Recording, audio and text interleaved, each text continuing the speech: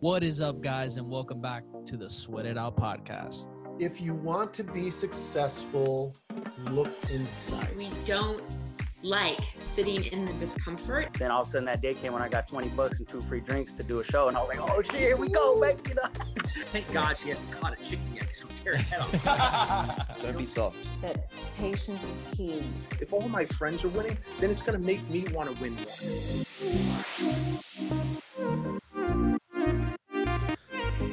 What is up, guys, and welcome back to the Sweat It Out podcast. Today we have a very special guest. He's an award-winning producer, NYT best-selling author of Live Free, Exceed Your Highest Expectations, and a tremendous motivational speaker. Guys, please help us welcome the one and only DeVon Franklin. What's up, brother? What's going on? How you doing? We're doing great, man. How about you? I'm doing great. Can't complain. That's awesome to hear, man. Where are you located? Right now, I'm in Albuquerque, New Mexico. Oh. Pre-production on my next movie, so I'm here, trying to get it together. There you go. The heat. That's why the camera's that so desert crispy. heat. Exactly. I had to mention it. So, brother, tell us a little bit about, especially you being a producer and obviously speaker in your book. Talk to us a little bit about how you even started your journey. How did you get to these amazing milestones in your life? I think that, we can all say that, it's not easy. You got that right. There's nothing easy about it. But the path that is the most rewarding usually isn't easy. That's right. So, I started, I'm from Oakland, California. I'm the middle child of 3 boys. And, I really always loved entertainment, and when my father died when I was 9 years old, he died of a heart attack when he was 36. Sorry to hear that. Yeah. Yeah, thank you. And it was so devastating. And it was a combination of going to church and watching movies and TV shows that was like therapy for me. And I was so inspired by what I saw, like movies like Back to the Future and, the Rocky franchise and movies like The Color Purple, that I said, I got to go to Hollywood. I just felt so inspired by what I saw. And, when I got to Hollywood, I majored in business and minored in film at USC. I got an internship that freshman year, and I interned for the company that managed Will Smith. And, that was like the way that I got my foot in the door. And I, just started working my way up, intern to assistant to junior executive, ultimately at Columbia Pictures, worked on everything from Pursuit of Happiness to Heaven is for Real. And then that gave me the opportunity to branch out on my own now, run my own company. So it's really been a journey of just trying to find my place in the world, trying to find my passion, and trying to help as many as I can along the way. And how do you balance that lifestyle in Hollywood? I mean, it tends to get a bad rap because, we're obviously talking about the fringe of higher society, right, in terms of wealth and celebrity and all that. How do you balance, being on the backside of that, not necessarily in front of the camera all the time, but, being in that industry where it is very, aesthetically driven, it's very appearance driven, it's very, cutthroat, to say the least, right? And how do you balance that and still hold true to who you are, right? Because, obviously, we've been talking for 5 minutes now, and I can already tell, how tremendous of an individual you are. Oh, wow. Well, thank you. Honestly, Hollywood is a place for the maverick. That's a good way of putting it. Yeah. Yeah. Whatever your passion or conviction is, it can be like, if your conviction be like, hey, I wear 2 left shoes. That's just what I do. And that's what I need to do to create. And whatever your thing is, it's almost like if you own that and you work that to success, Hollywood says, fine.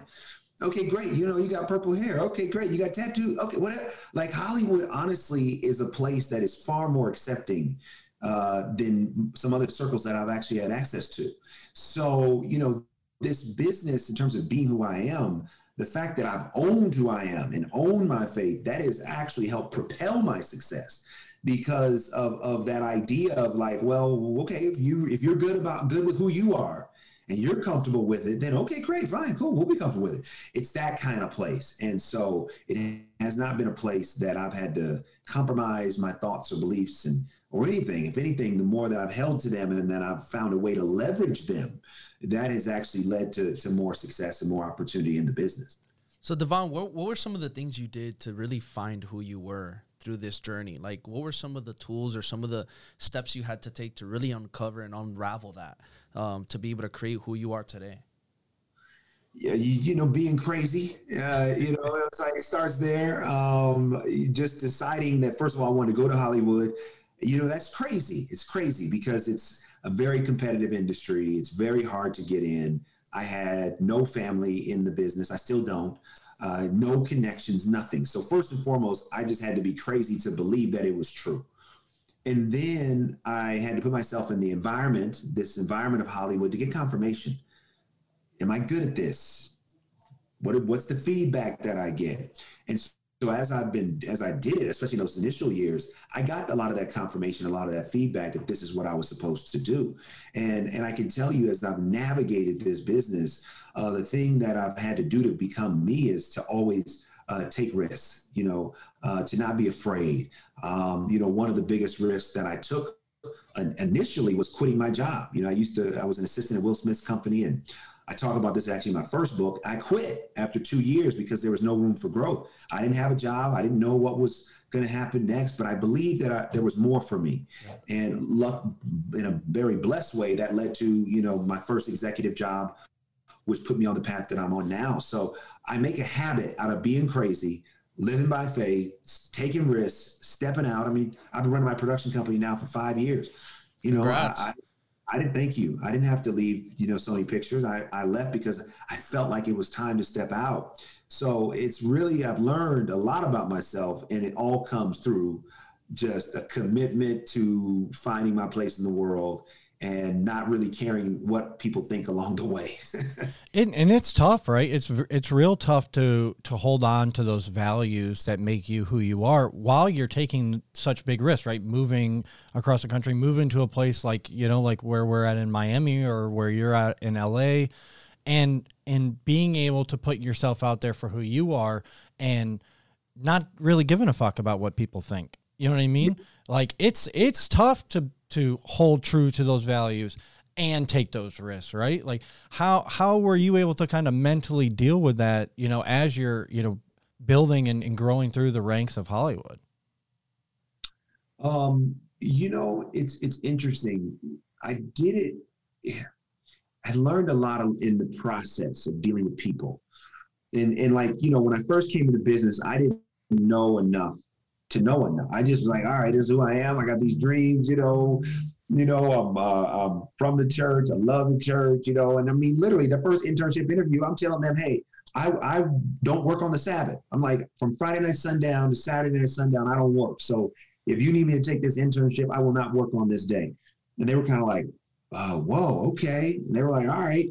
And then every job I would take, I'd say, hey, I don't work on the Sabbath. So I just was like, I don't know. I was like, this is who I am. This is my belief system. And I didn't know enough to even think that anything else was possible other than my truth, me being true. I didn't know if they were going to accept it. I had no idea. But the more that I got into business, what I noticed was people will accept your convictions as long as the work you do is good. Mm-hmm. So as I started to work for people, whether it was as an intern or assistant or a junior executive, as I started to work for people, people said, oh, his work is really good. Oh, okay. So, he's religious. He has faith. Oh, okay. He doesn't work on the Sabbath. Okay, we'll deal with that because the work is good. If I had not practiced excellence and practiced service and really wanted to learn the business, I mean, I've always been organically passionate about the business. Me coming into Hollywood had nothing to do with fame, fortune, none of it. It had to do with, I love this business. I love movies. I want to be a part of the process. Growing up, I love Universal Studios.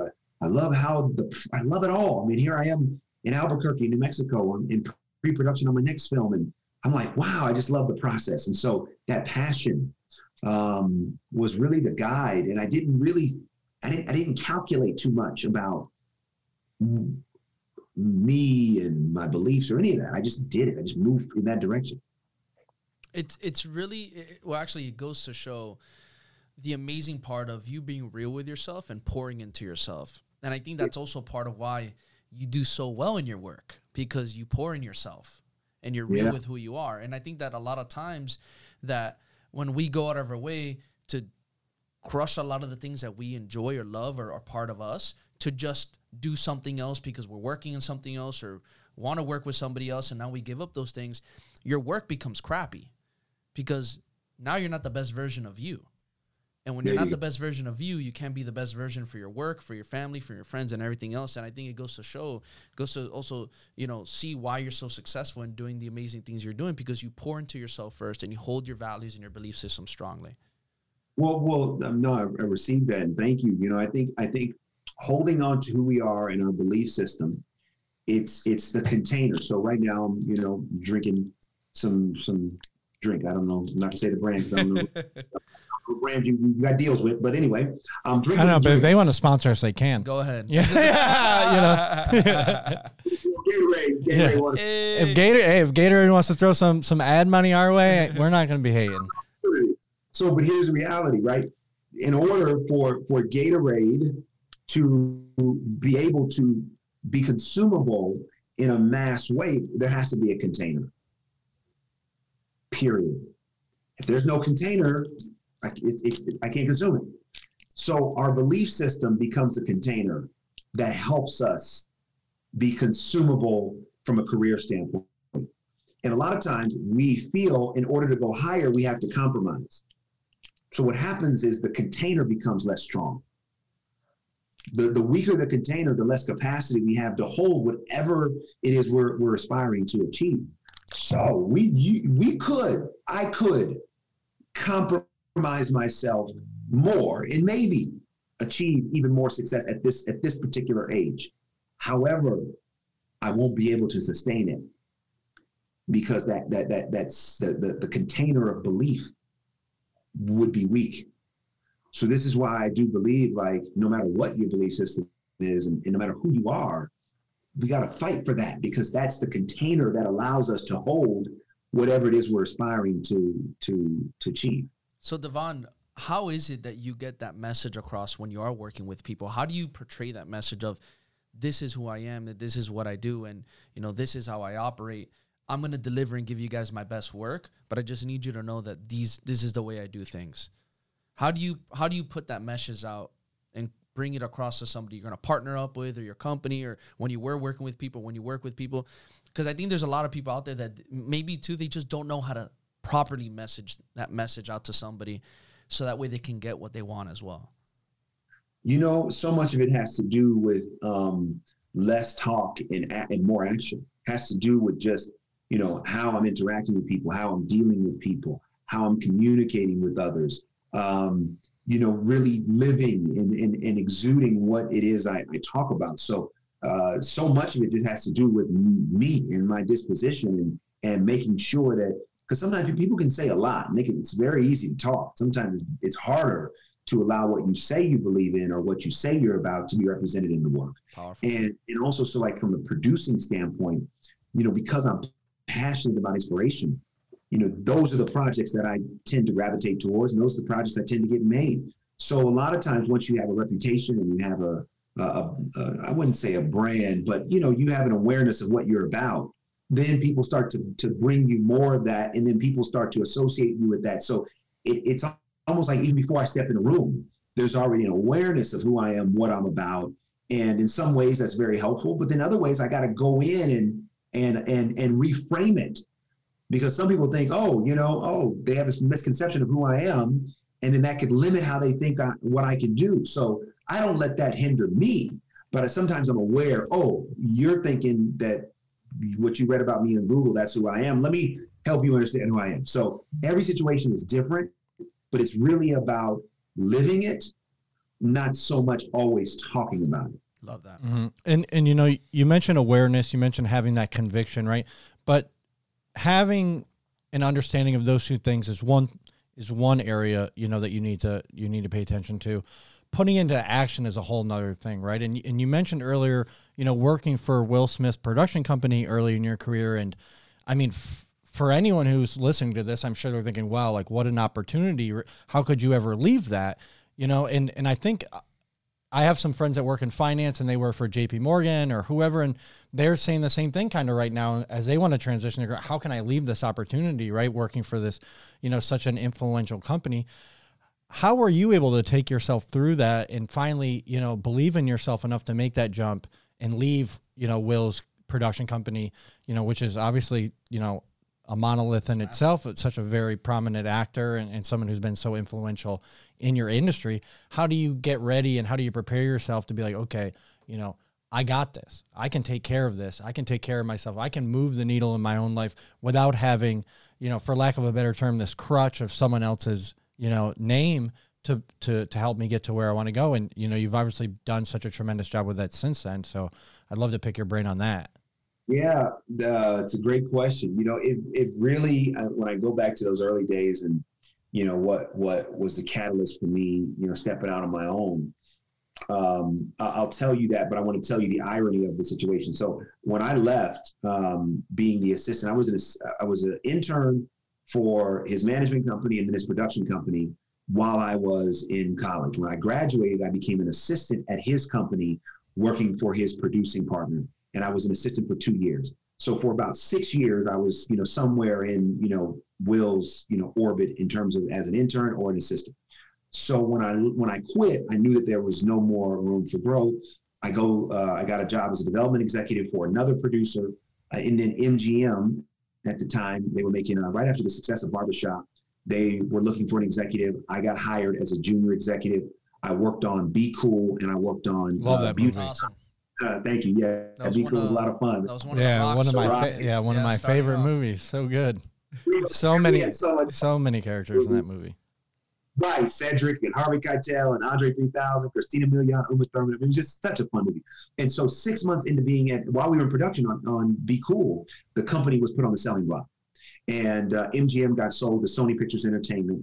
And as part of that transaction, 2 executives made the leap to becoming executives for Sony. And that was myself, which as a junior executive, and then a senior executive. Her name was Elizabeth Cantillon. When we get to Sony, here's the irony. Sony funded Will's company. So the first movie I worked on as an executive was Pursuit of Happiness.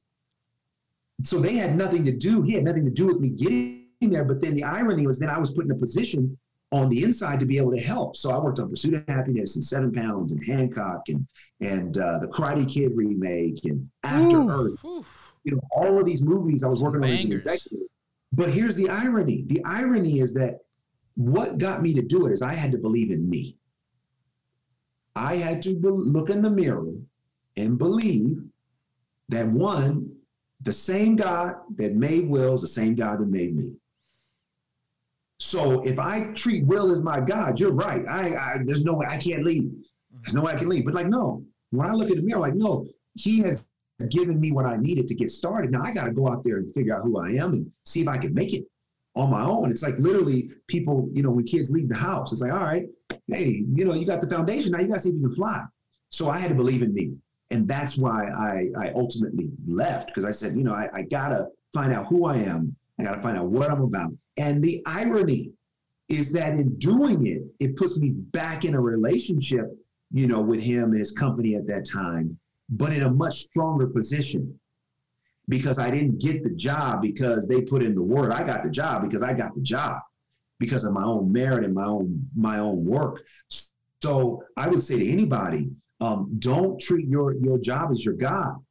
I'm not saying, you know, quit your job today if you don't feel compelled.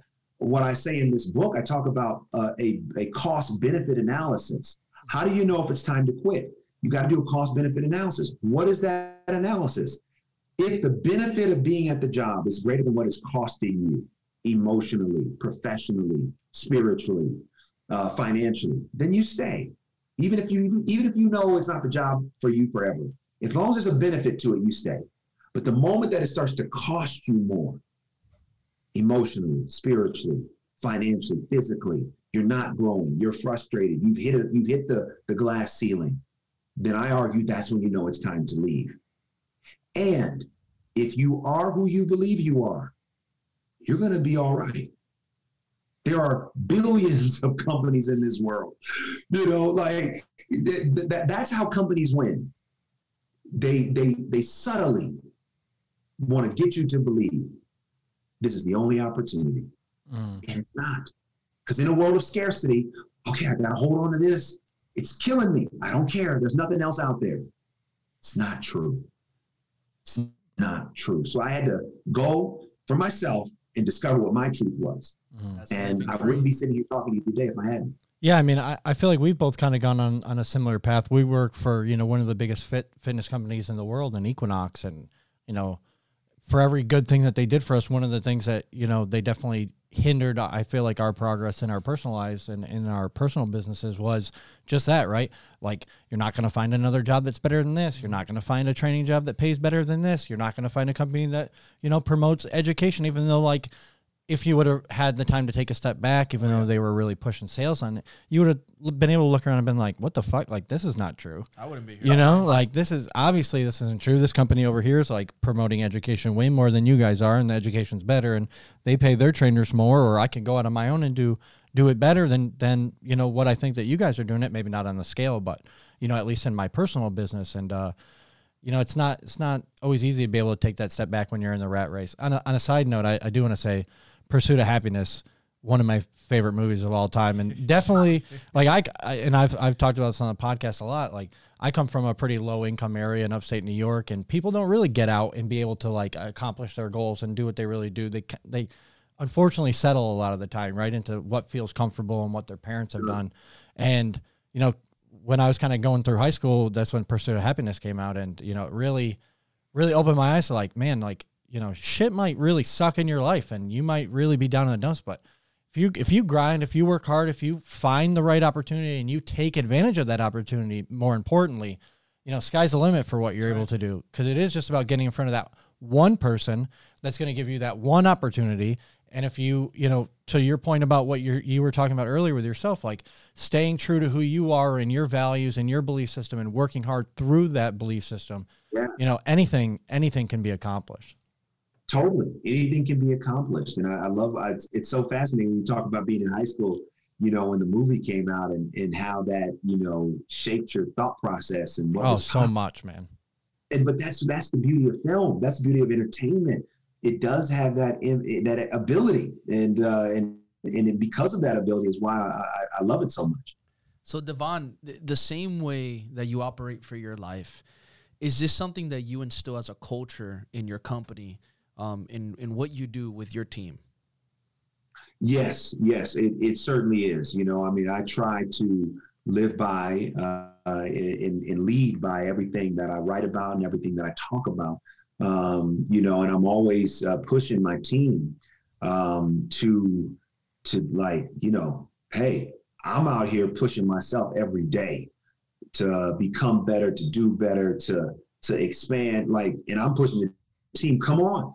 It's like every day it's like getting on the basketball court. And with my team, I want to like, all right, let me know who I'm playing with today. Because I've done this for so long, I know when someone's giving me 100% when they're not.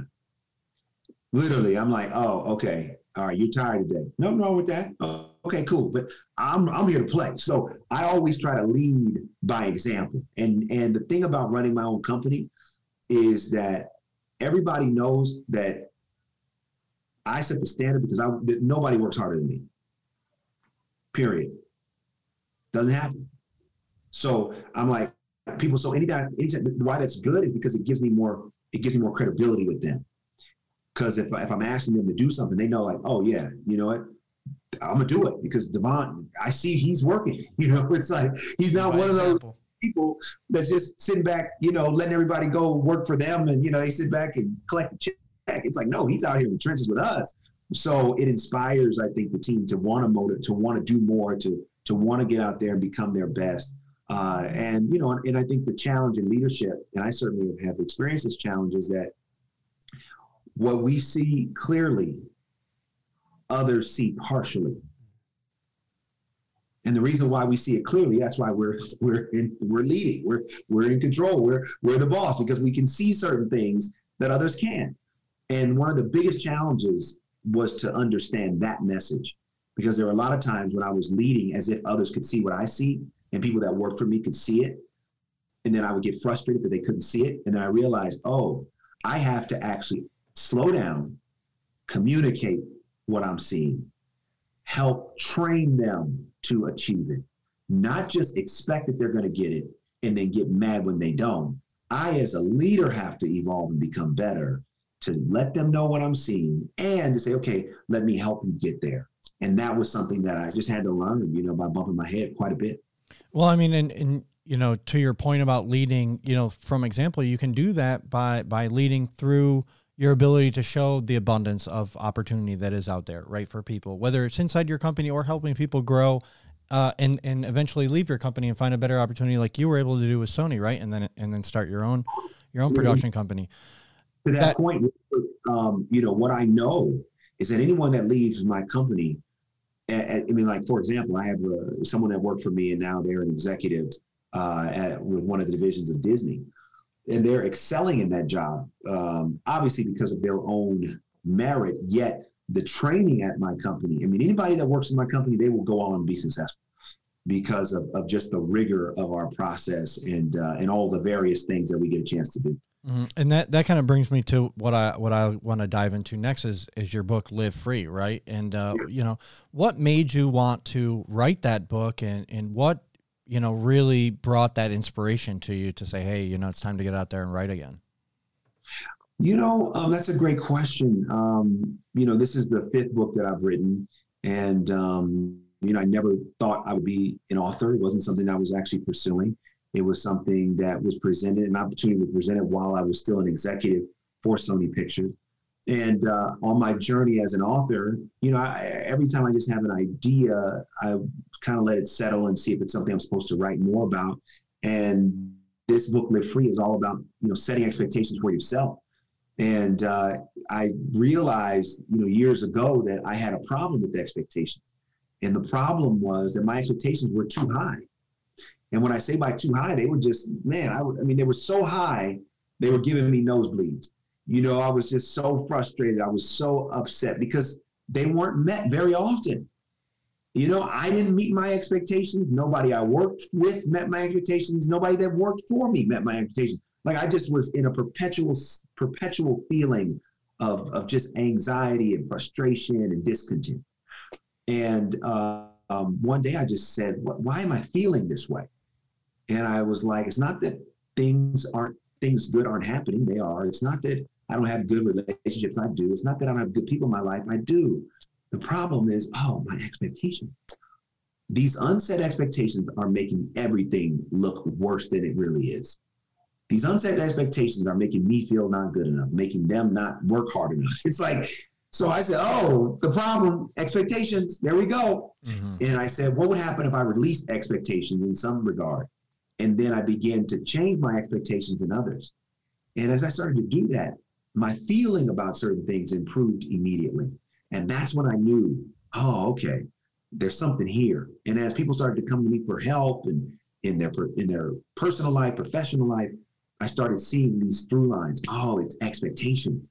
Got it. If we can learn to set our expectations, we can then set the course for our life.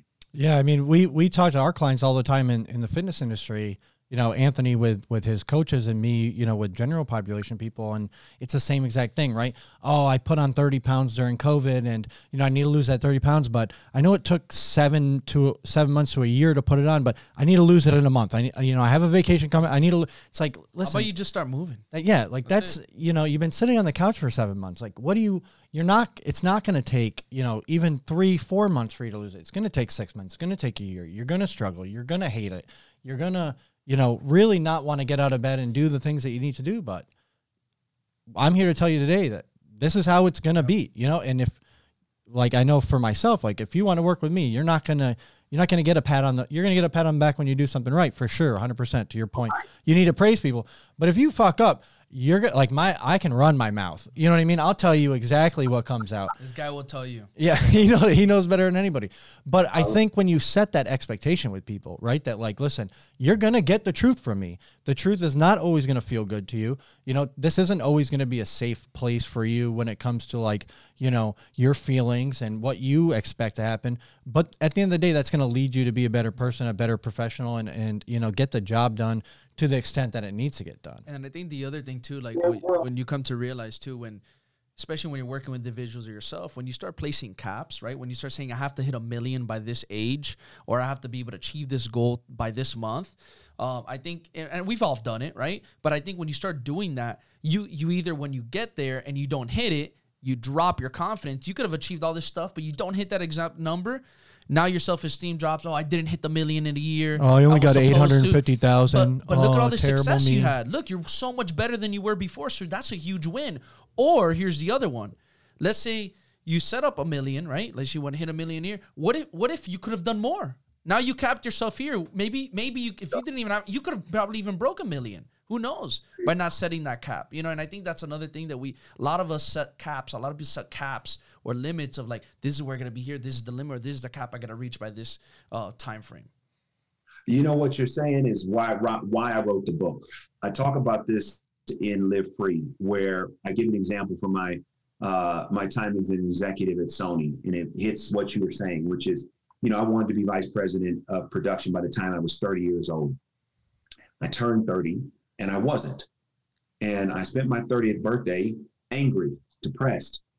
Why? Because I didn't feel good enough. I was like, oh man, what's wrong with me? And, you know, at 30 years old, I should have this and I should be that and all this ridiculous stuff. And about 6 months into my 30th year, I got the promotion. It did nothing. It changed nothing. And I'm like, wait, I put all this value on this title, and I was doing this job all along. The title just memorialized what I was already doing. Yeah, you got a great business card. Yeah, and here's the crazy part about it. What about 30 was this magical barometer of value and worth? It's like we make this stuff up. And then we judge ourselves incorrectly, and we make false assumptions about what's happening because of these crazy expectations. So instead of living in the moment, enjoying the process, you know, seeing if I'm progressing, I'm like, oh, if I'm not vice president, then that's what this means. No, it didn't mean any of that. None of it. And I look back now and I'm like, I was so crazy to believe and think that way. And it robbed me of a great moment. It robbed me of a great experience. So I really encourage everyone through this book to set expectations for yourself, but make sure that they're set. And when I say that they're set, it's two things that you got to find out. If it's within your control, it's realistic to expect. And if it involves someone else and it's communicated and it's agreed to, then you can expect it. The thing about control as it relates to what we're talking about is the one thing we don't control is time. Going back to the example of, you know, your client that wants to lose a certain amount of weight in a certain period of time. The only thing that we control is the process. If we commit to the process, the rigor we put in the process increases the probability we'll get the result. But the actual result, in many instances, we don't fundamentally control. And I know that's kind of sometimes a different way to think about things, because we're all about the result. Well, there is no result without the process. That's right. And the more we enjoy the process, watch this, the less the result matters. Yep. Now, if we don't enjoy the process, then we become completely addicted to the result because we need the result to feel the way we need to feel. And then you start all over again. There you go. But if we're enjoying the process and we're finding the joy in the process and we're enjoying, to your point about your clients, if they enjoy becoming healthier, if they enjoy, having more energy, if they enjoy being able to think clearly, then it's like, oh yeah, I lost this weight, but it became more than the weight. It was about a lifestyle that I enjoyed. But if it's only about the weight, then you're waiting to feel good. And then you hit that mark, you feel good for a minute. Now it's like, I got to maintain it. Oh, here we go. And then the maintaining of it, when you never enjoyed it, becomes near impossible. You give up on your routine, and then all of a sudden the weight comes back. So it's really about finding the peace, the power, and the joy in the process, and letting the results come from that. Yeah, and that age construct always gets me. You know, it's like, I'm almost 30. I look around, I'm like, man, I don't fucking know anything. Like, I don't know shit compared to what I could, and nor do like most of my friends who are almost 30. I'm like, man, I look around at them, I'm like, I'm doing okay. But like, I'm not 30. Like, I thought I was just gonna, you know, turn 30 and then have this massive wave of like information and knowledge. I'm like, man, I don't think that that's really how it's going to be at the end of the day. You know, I'm going to hit 30 and then that next day is going to come and be the same exact person I was. It's so funny that you said that, because I was about to tell you was that you mentioned 30, yourself being such an important number in your age to be able to get to the next level. Why do you think, especially in the male community, why do you think 30 is always that number where it's like, I have to be here by 30. I have to achieve this by 30. If I don't achieve this by 30, then what's going to happen? You know, why do you feel that 30 is such a prominent number when it comes to achievements in a male figure's career? Yeah, I mean, this is a very different answer, probably. Yet, you know, we live in a culture that fundamentally is rooted in Christian belief, Christianity. And when you look at Christianity, you know, Jesus started his ministry at 30. Okay. So there is something psychological, I believe, spiritual, that it's like, oh, 30 marks the number as a man when I start to have my impact in the world. Mm-hmm. And so I think that we just all kind of believe and feel that, okay, you know, my 20s, I, you know, kind of played around and had fun. But when I'm 30, you know, that means I actually really got to become a man, right? I really got to start having responsibility. And then, and there's nothing wrong with that, right? There's nothing wrong, but it becomes toxic and it becomes detrimental when we do what I did, when we associate these false goals with this age. And then we judge ourselves based on those false goals. Yeah, there's nothing wrong with feeling like, okay, I'm turning 30 and I want to make a greater contribution to the world. I want to feel more fulfilled. I want to continue to grow. Great. Nothing wrong with that. But it's like, I want to have that growth and I want to have that money and I want to have that contribution at 30. That's when it becomes the problem. Somebody's turning 30 real soon. I know. I feel like I'm the old one in the group. But, you know, and I think you're talking about really the cultural, you know, more spiritual side of things, even on an evolutionary standpoint, if you think about it this way. And I like to bring this to all my clients too, because they're like, well, why do I feel this way? Or why do I get anxiety with this? I'm like, because your body did not evolve to be sitting in a desk chair talking on a Zoom conference, right? Same thing with age, right? Like if we have like this, you know, innate subconscious pressure at 30, it's like, well, 10,000 years ago, if you were 30, you're probably pretty old. You know, you were definitely someone who was relied on within the community, you know, pretty substantially to be able to take care of everybody, whether you were a hunter, you were a gatherer, you were, you know, the spiritual leader. Like if you made it to 30, you were probably pretty wise in terms of your community back then. So there's also that evolutionary standpoint, and that just popped in my head. Is like maybe that could be part of the case, along with, you know, why you know, a lot of the cultural stuff comes around 30 as well, and why now we today feel like, man, if I don't get this done right away, it's like, well, because 10,000 years ago, 5 years from 30, probably a much bigger likelihood that you weren't going to be around anymore. Right.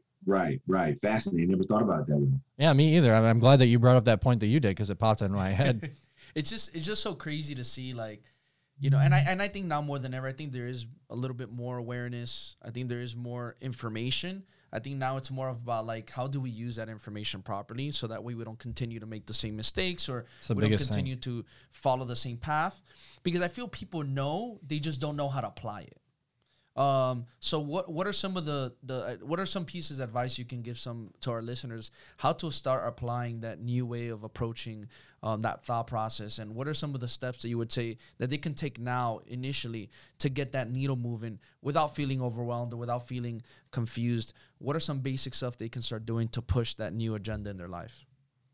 Yeah, well, I mean, this is why I wrote, Live Free. And this is why I wrote this book. So get the book, guys. All right. Throw that plug in there. It's on Audible?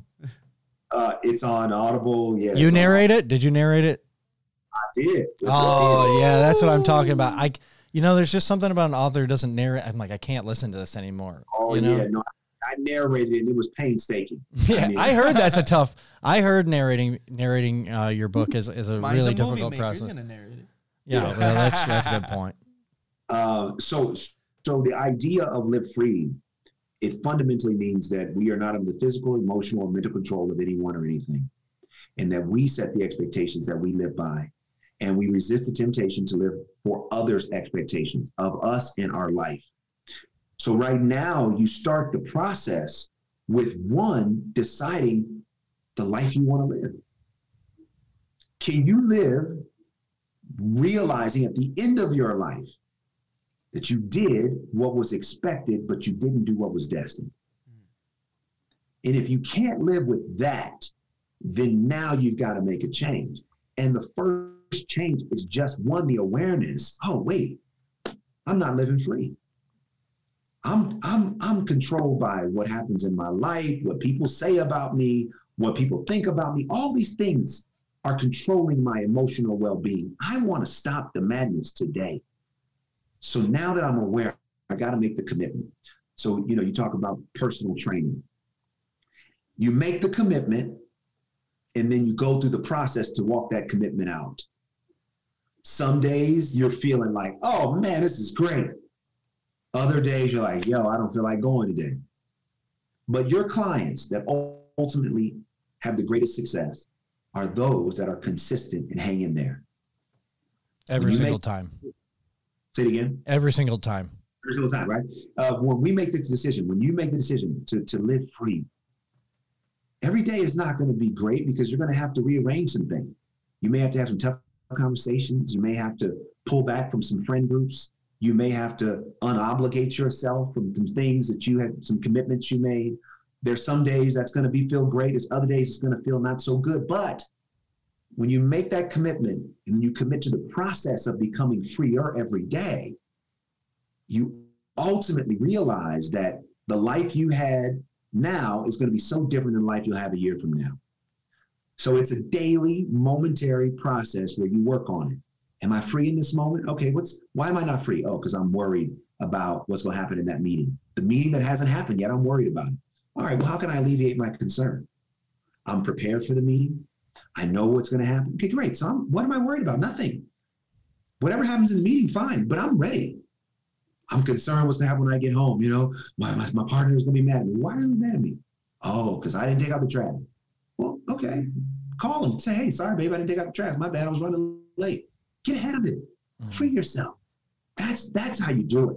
You make the commitment. You have the awareness. You make the commitment, and then you work on walking it out. And I give a lot of tips and tools in the book on how to do that every day. Oh, 100%. That's a home run right there. And I think that would be, maybe the best way for our listeners to wrap things up with that. And DeVon, it's been tremendous being able to talk to you. And I'm right after this, I'm going to order that book on Amazon. I'm going to get that hard copy for sure, so I can highlight all of the big truth bombs that you drop on that thing. I'm super excited about that. Where can people find you on social media, and where can they go out and buy your book? Yes, people can find me on social media at DeVon Franklin, on Instagram and on Twitter, at DeVon Franklin Official on Facebook. And you can go to DeVonFranklin.com, and I have all the different retailers which you can buy the book. It's available, ebook and hardcover and Audible, all forms, and everywhere books are sold, you can get it. That's awesome. No, I really appreciate your time, man. It's been such a blessing to have you on here and hear your journey, hear your story, how you grew as a person, how you implement that into the culture you created at your job, your business, and how you were able to become an author and spread this message and give the tools to other people who need this in their life to be able to start finding and carving out that pathway to be able to create success in all aspects. And I think that's amazing. Like we like to end it on the Sweat It Out podcast. We like to burn it through a little quick burner round of questions. So we're going to hit you with something. All right. Question number 1. If you don't mind, I don't know if we can, but what movie are you working on right now? Yeah. It's called Flamin' Hot. It's about the creation of Flamin' Hot Cheetos. Oh, let's go. Watching that. Let's go. Eva Longoria is directing it. It's the true story of Richard Montanez, who was a Mexican janitor that worked for Frito-Lay. He came up with the idea of putting chili powder on the Cheeto, and the rest is history. And he got promoted from being the janitor to becoming the director of multicultural marketing. And Unbelievable. The godfather of Latino marketing. That is awesome. Yeah, he's a legend in his own right, and I get the privilege and the pleasure of telling his story. Oh, man, can't wait for that to come out. That's going to be awesome for sure. Going to go and see that. 100%. Next question. Have you been in a movie, or do you plan on being in a movie if you haven't? Yes, I have been in a movie called Woodlawn. I played the preacher in Woodlawn. The movie came out a couple years ago. My good friends, the Irwin brothers, wrote and directed it. So, look, I'm open. It's not something I'm pursuing, but if the right opportunity comes around and I like it, I'll do it. Ooh, love that. Next question. What's the craziest and wildest experience you've had in your career doing what you do on set? The craziest and wildest experience I've had on set.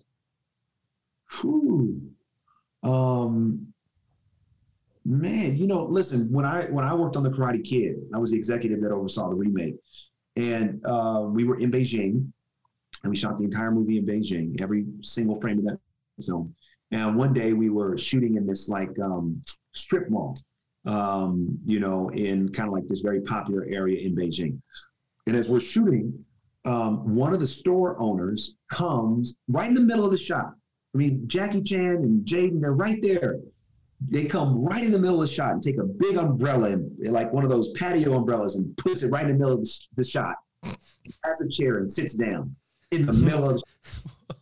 And, all of a sudden our security got up, and then other store owners came out. It was about to be a fight.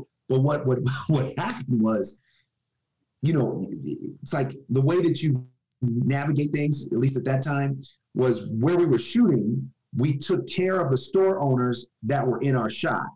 Okay. But there were another level of store owners that didn't get taken care of. And so he represented those store owners. And so he said, if you're going to take care of everybody, if you're going to take care of them, you got to take care of us. You got to love that, though. You got. Man, I mean, everybody's about to go to blows. It was kind of crazy. It was very intense. Wow. I had no idea how. Thank God it was a karate movie, so at least there's some fighting experience. Yeah, right? I mean, you gotta give it to the guy. At least he stuck to his conviction, and said, like, you're gonna help out the whole community. You're gonna be giving some handouts to some people. We all need a day off of work. Oh man, that's funny. Last and final question: what is the biggest piece of advice you can leave off to all our listeners today in one single sentence? Freedom. It's yours. Go for it. Boom. Period. Ooh, Powerful. man. Powerful. And DeVon, it's been an absolute pleasure having you on one last time. Thank you so much for coming on the podcast. We really appreciate you taking the time out of your day to shed some light on your career, on your life, and what's made you. It's been tremendous. Yeah. Thank you for that. Appreciate you. Thank you all for the opportunity, and thank you for everything you're doing. All right. That's it, guys. Another episode.